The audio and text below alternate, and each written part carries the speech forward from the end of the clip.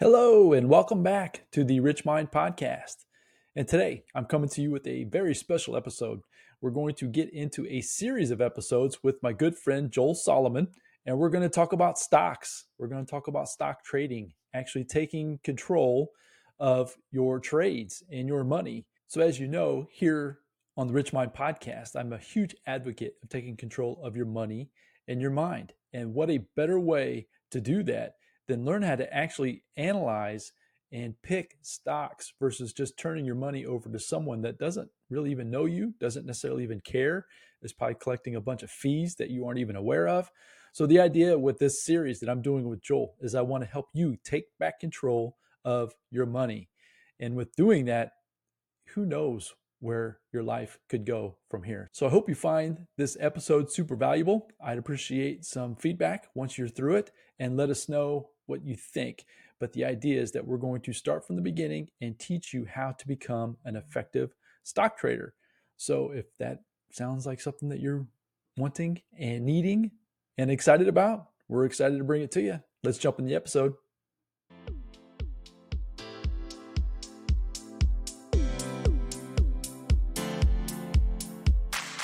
Are you looking for true personal freedom?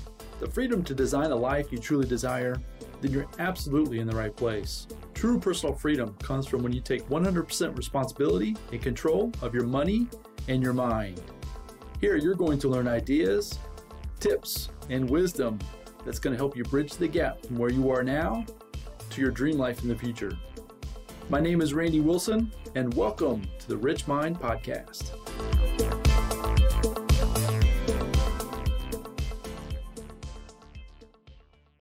All right, everybody.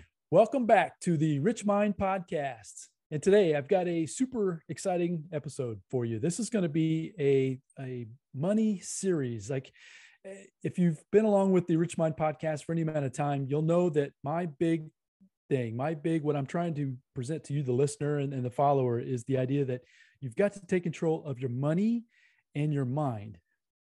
And those two ideas and concepts is where I got the Rich Mind name from, right?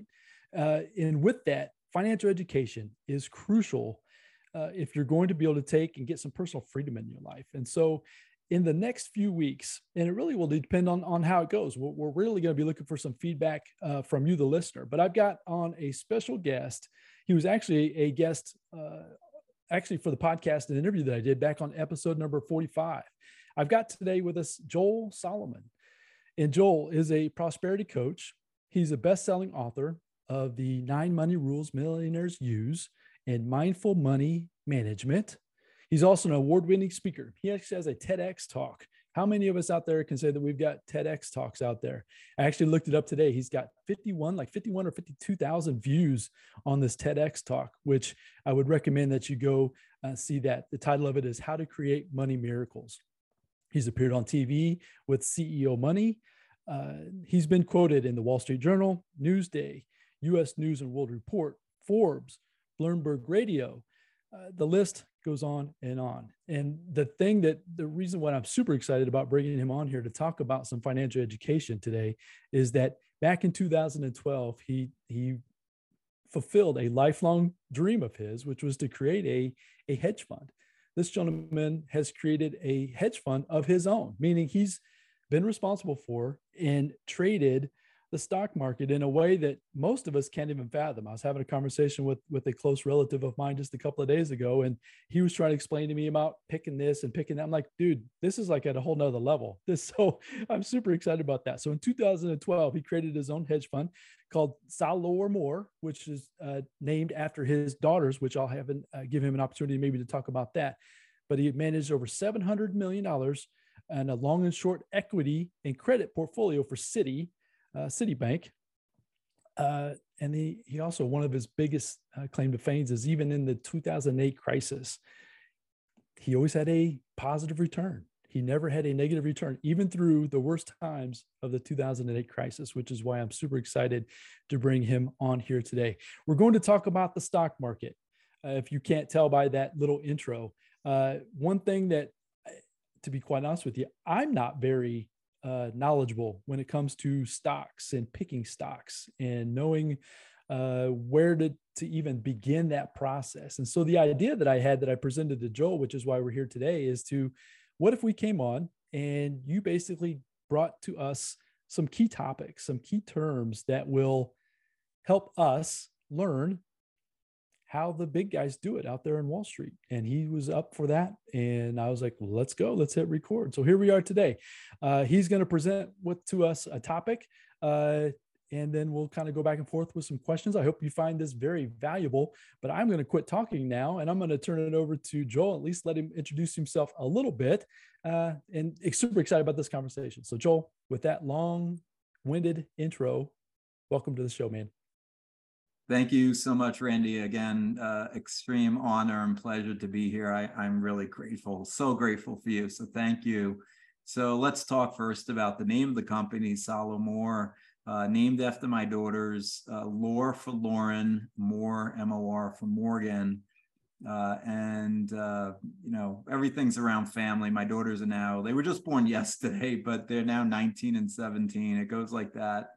Lauren's about to be a sophomore at Syracuse University. Morgan is already on her path to being a doctor, and she's it's pretty amazing what she has accomplished already before even being a senior in high school.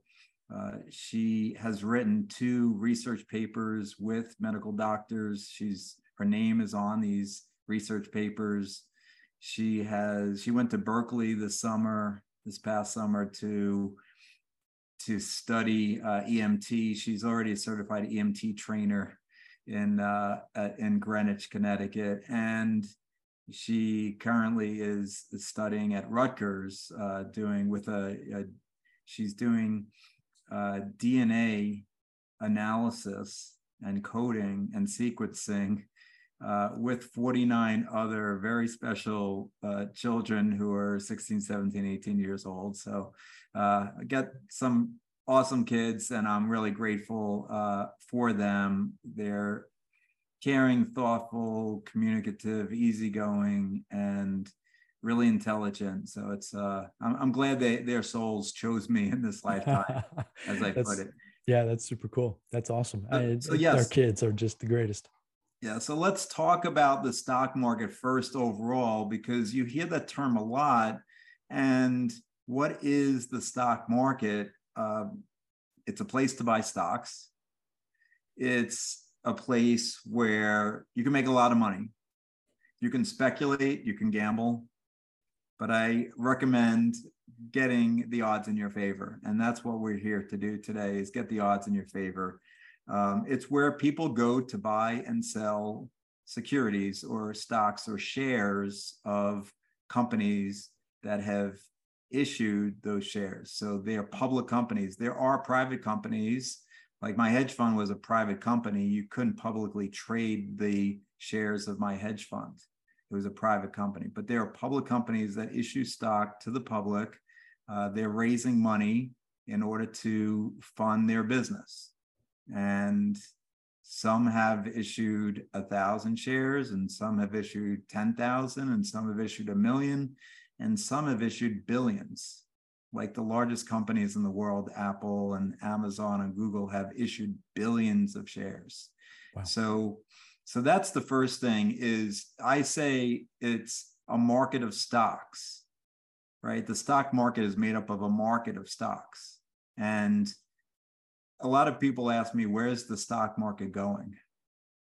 And I like to analyze and invest in individual companies, not the overall market, because I believe that you can get an edge in the overall, in individual securities rather than the overall market. And people will ask me all the time, where do you think it's going? Where do you think it's going? And I can get a sense as to what's happened in the past, what's likely to happen in the future, but the odds are against you, I think, in trying to predict any one day or any one week or any one month what the overall stock market is doing. And what we're here to do today is to talk about individual companies. I'm not going to be talking about the overall stock market. So let's talk first about why you'd want to invest in a stock. So You want to invest in a stock because you can become financially free by investing in stocks. In fact, the average return has been about 10% since 1970 over the last 50 years. So if you had invested $10,000 in 1970, you would have $1.2 million today. That's the power of compounding, of 10% a year on $10,000 for 50 years. Very impressive, right? And so, yes, you can become financially free in the stock market. You can become financially free in real estate and in your business, and there are many ways. But today we're focused on the stock market. And the other reason why this investing in stocks is so powerful is the investment, that 10% return, has outpaced inflation. So inflation is the increase in the price of goods and services, how much you pay for your McDonald's hamburger, if people are still going to McDonald's these days, or your Subway sandwich. That has been going up recently by more than 4% the last few years. And a year and a half ago, we'll say the inflation rate was very close to 10% domestically and internationally. And so in order to beat inflation over long periods of time, you need to have returns that are higher than inflation. Now, inflation has averaged about 3%, 3.5% over the last 25 years. But even at that pace, that means that your cost of that Subway sandwich has doubled over those years. So it's gone from $5 to $10. In order to keep up with that, you need to get a return on your investments that are at least that amount. And we just commented that the stock market overall has generated a 10% return. So I recommend investing in stocks because, one, you can become financially free. Two, you're beating inflation. Three, it's easy. And four, what's really great that has happened in the last 5 to 10 years is that there are no commission costs. So when you're buying real estate, you have to pay a real estate broker generally, or an agent, a fee. Usually it's 2-3%. Now in the stock market, if you're buying a stock or selling a stock, there's no commissions. That is great. So that cuts into your expense, that your returns, and it had been, but now it's not. And the other thing that's great about stocks is you don't have to pay any taxes until you sell. So if you're holding for 1, 5, 10 years, you don't have to pay any taxes on the accumulation of your investments. How great is that? Yeah, exactly. So I teach fundamental and technical analysis. I have generally a more of a bent towards fundamental analysis. So let me explain. Fundamental analysis is when you're analyzing a company and looking at the company's income statement, how much money they're making, their balance sheet, what is the accounting measure of what they're worth, how much cash they're generating, and how is the company valued based on those measures of the actual company, what they're doing. Now, technical analysis doesn't look at the company as a company at all. All it looks at the company as a stock. And technical analysis just looks at prices of the stock price, and the volume. Those are the only two measures that when you're a technical analyst, that's what you look at. And so we'll get into that in future episodes. But right now, we're going to focus on fundamental analysis. So what I wanted to do first is just define some terms, because it's important to know these terms in order for you to understand what you're doing, if you're doing fundamental analysis. And Randy, you know, I have in the 9 Money Rules Millionaires Use a free 5-step proprietary stock screen that we'll get into at some point as well. And in order to understand that 5-step stock screen, you need to understand some terms that are on the balance sheet and on the income statement or summary of operations. It's also known as of a company. So let's dive into the balance sheet. And the balance sheet is where the assets and the liabilities and the equity of a company is. That's the statement where you find those items. So what are assets? So for a company like Apple, believe it or not, it has a huge amount of cash and short-term investments. Short-term meaning less than 1 year. So $194 billion in cash and short-term assets. The total assets of Apple, and this is data, this is a couple of years ago, 317 billion. But almost 200 billion of that so 2/3 of that, of the total assets, is in cash and investments less than 1 year. Now, stocks are a separate category and they don't invest in stocks. So it's just short-term investments, like they're buying a treasury. The government issues short-term notes or bills, 3 months, 1 month. So the government's borrowing money from you and me all day, every day. And Apple's bought some of those treasury bills and treasury notes that mature in a month or 3 months or 6 months. And they're considered very low risk, and they're getting a small return of 2 or 3 or 4%. So that's where most of the assets are of Apple. Most people don't know that. It's not, they also have, property and plants, and their iPads that haven't sold yet, and their iPhones and their AirPods that haven't sold yet. Those are held as well as accounts receivable. But all of that only adds to another 100 billion. So it's really interesting that a company like Apple, and if you look at a lot of technology companies, most of their assets are in cash and short-term investments. So those are assets. If you look at a financial company like an insurance company or a bank, which is my specialty, financial companies, when I had my hedge fund, we only invested in financial stocks. And so you mentioned in 2008, the market was down 40%. Financial companies were down 57%. And we managed to make a little bit of money in 2008. And we were only investing in those companies that were going down a ton. Now, we were hedged. So, let me for a second explain hedge funds. Hedge funds, there's 1,000 different types of hedge funds. My hedge fund was a stock fund and a bond fund. But we mostly invested in 2008, it was only stocks. And we were betting that some stocks were going to go up and other stocks were going to go down. So we were hedged a bit, right? So we should go down less than the overall market when the market goes down. That's the idea of the hedge. And we should go up less than the market goes up when the market goes up.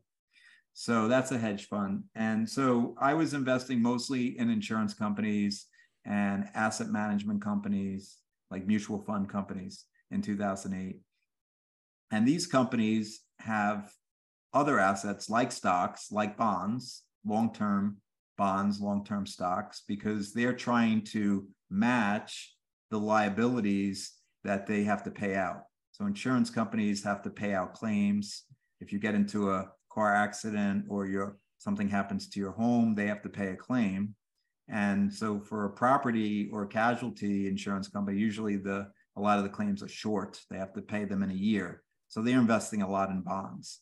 But in life insurance companies, you buy a life insurance policy, you may buy it, right now, you're going to live another 30 years. That policy is going to stick around for 30 years. They have to have long-term assets. So they buy long-term bonds and stocks.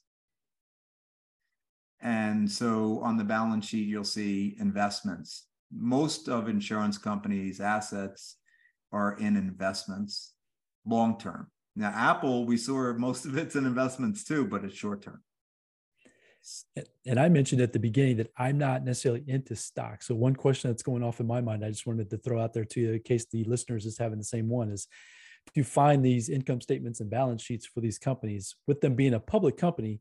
Is it readily available? Is it just going to Apple's website? Is it all there, even for these insurance companies too? So we'll get into all of that when we get into my 5-step stocks. I'm getting a little ahead of myself. No, it's great question. And yes, what's really great is in the last 10 or 15 years, the companies are putting all the information on their website. So 15 years ago, in the early 2000s and before, you had to call the company to get the information. Some companies would put it on the website. You had to have special databases like Bloomberg or FactSet or S&P.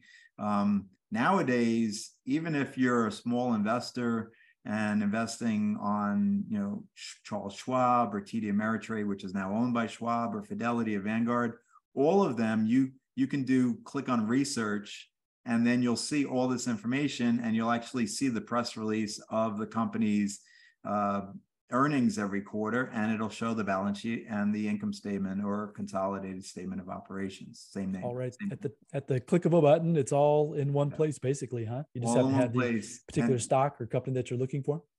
And so what I like to do is go to the company's website, because you never know with secondhand information.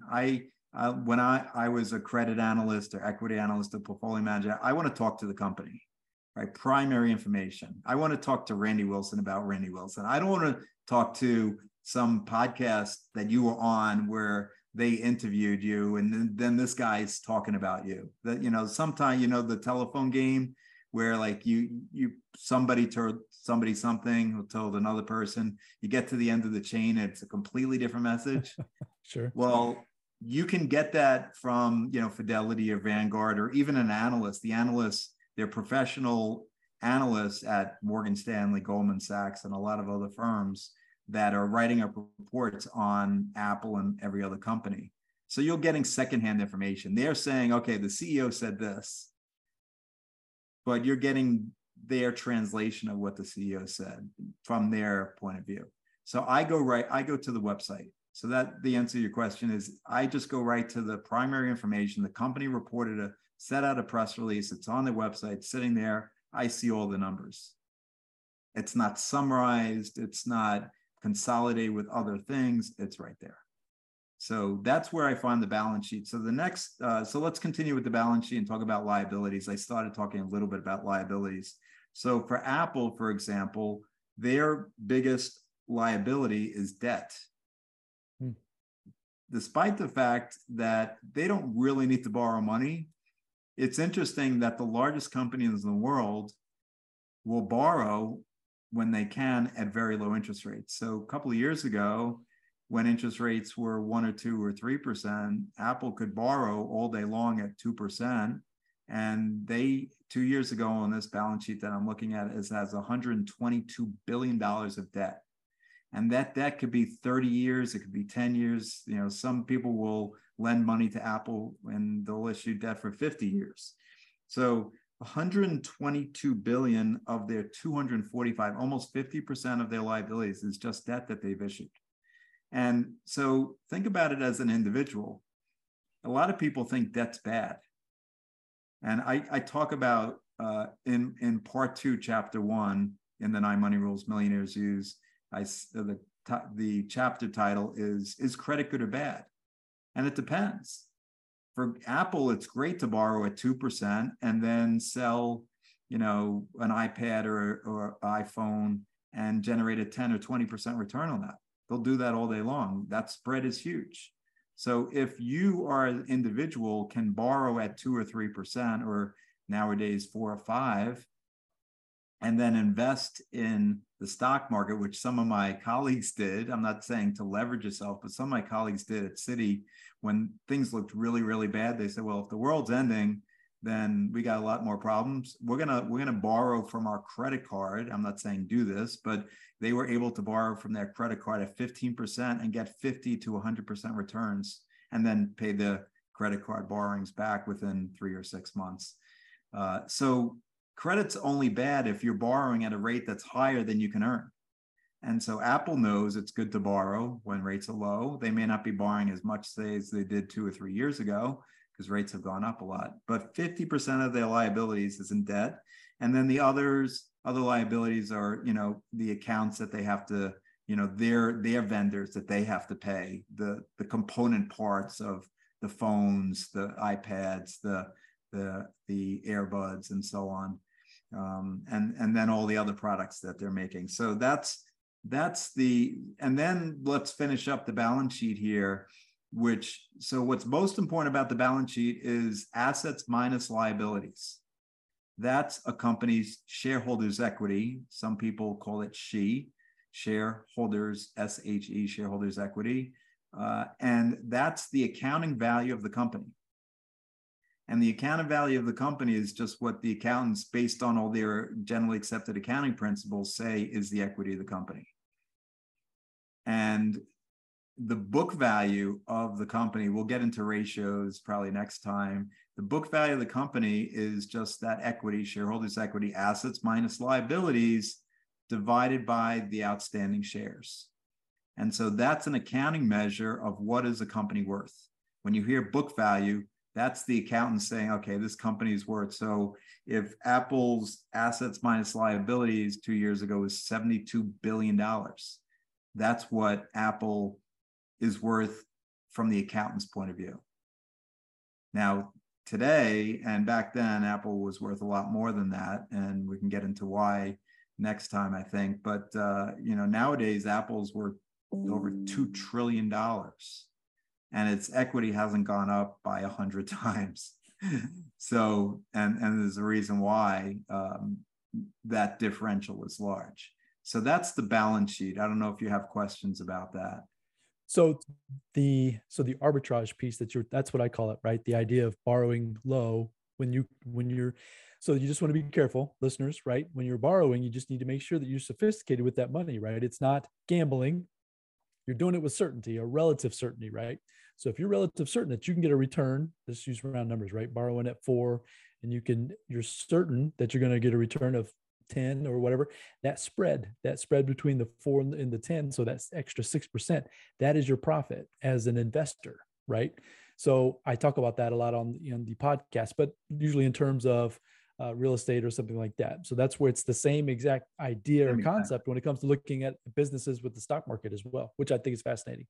Yeah, so you want to attach a probability to your return. The debt interest rate is, the credit, what you're borrowing at is fixed, right? So that number, it's 4 or 5%, right? So you want to attach a probability to you making 10% or 8% or 20% and do that calculation, as opposed to saying, well, I know I'm likely to get 10. I mean, the stock market has averaged 10 on average over, we said 50 years, right?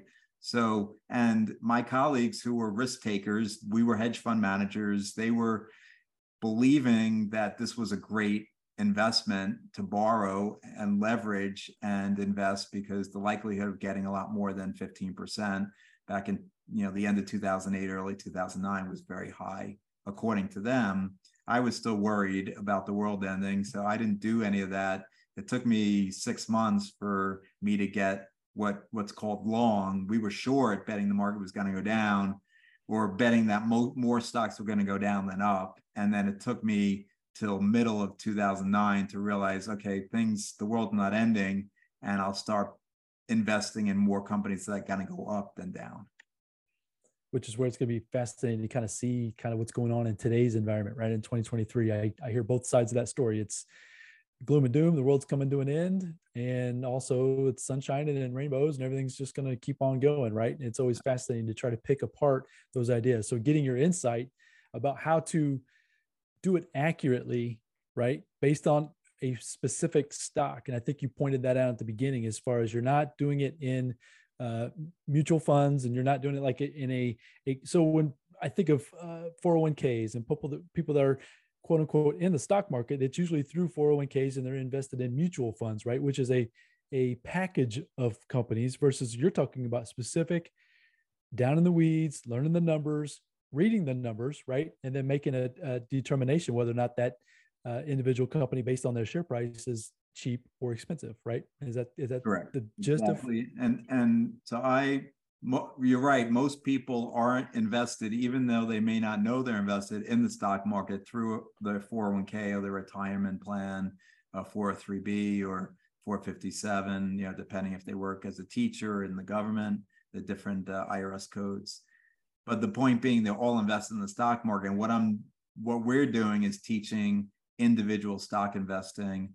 A lot of people come to me and say, oh, I have a financial planner who's put me into this mutual fund and that mutual fund, and he's a great mutual fund picker.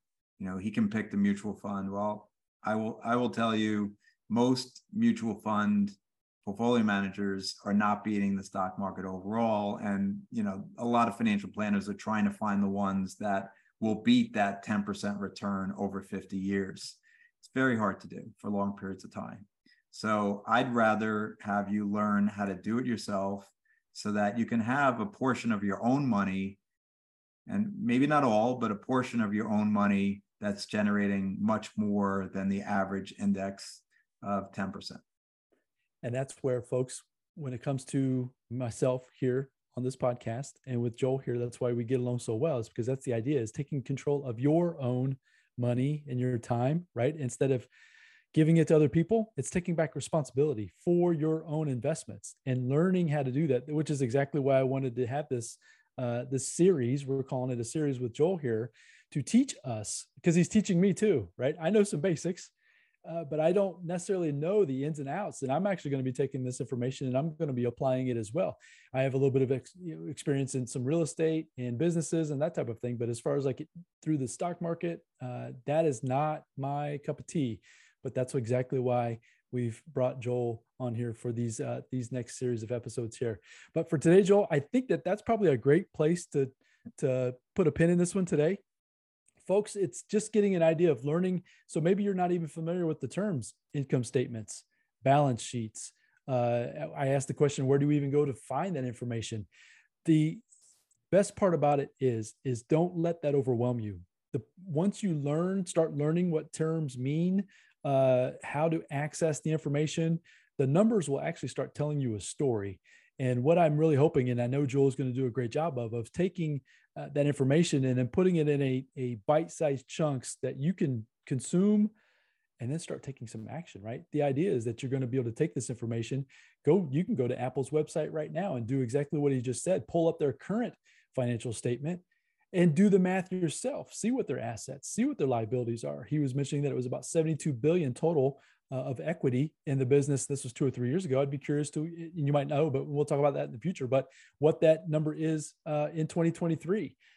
And you can go do that. And that's kind of the point. So with that said, Joe, I'm looking forward to this next episode. We're going to get into some key terms, just really making this really as super simple as we possibly can so people can take this and really be actionable with it. Is there any other final thoughts for this first episode here of this series? Yeah, I mean, I think you know this. I just want to let the viewers and listeners know this, that I give everybody 30 minutes free. If there's something that you want to dive into deeper, it's on, just go to my website, salomon.com. You could sign up for a free prosperity coaching session, absolutely free. No, it's not a sales call. It's an information call to get you to understand what we're doing here better. So just know that a lot of people think, oh, I'm going to jump on a 30-minute sales call. No, this is for you to understand what we're talking about here better. Well, Joel and I have had the opportunity to get to know each other really well over the last years, about 12 months or so. And I would tell you folks that take him up on that. He is genuinely serious. He just wants to help people become financially free. He tells me that all the time. That's his goal. And his secret sauce is the stock market. So he's got the mindset piece, which we will get into pieces of that too when it comes to the stock market also. And we'll cover that in some different, in part of the series down in the future. But when you combine the mindset with the financial education, which is exactly what Joel's going to bring us here in this series, your future is for the taking. You can do and create anything you want. And he wants to help you do that. And so do I. It's not just Joel. I wanted to do that too, which is the reason why we're producing this content. So hopefully you found today valuable. Reach out to Joel, jump on a 30-minute call, ask him some questions. I guarantee you'll leave that call better than when you started. So Joel, appreciate your time today. I look forward to the next time we get to jump on and go a little bit deeper into this stock market topic. I appreciate it. Thanks so much, Rennie. Appreciate you. Excellent. So folks, go out there, make it a fantastic day. And until the next episode in this series, bye now.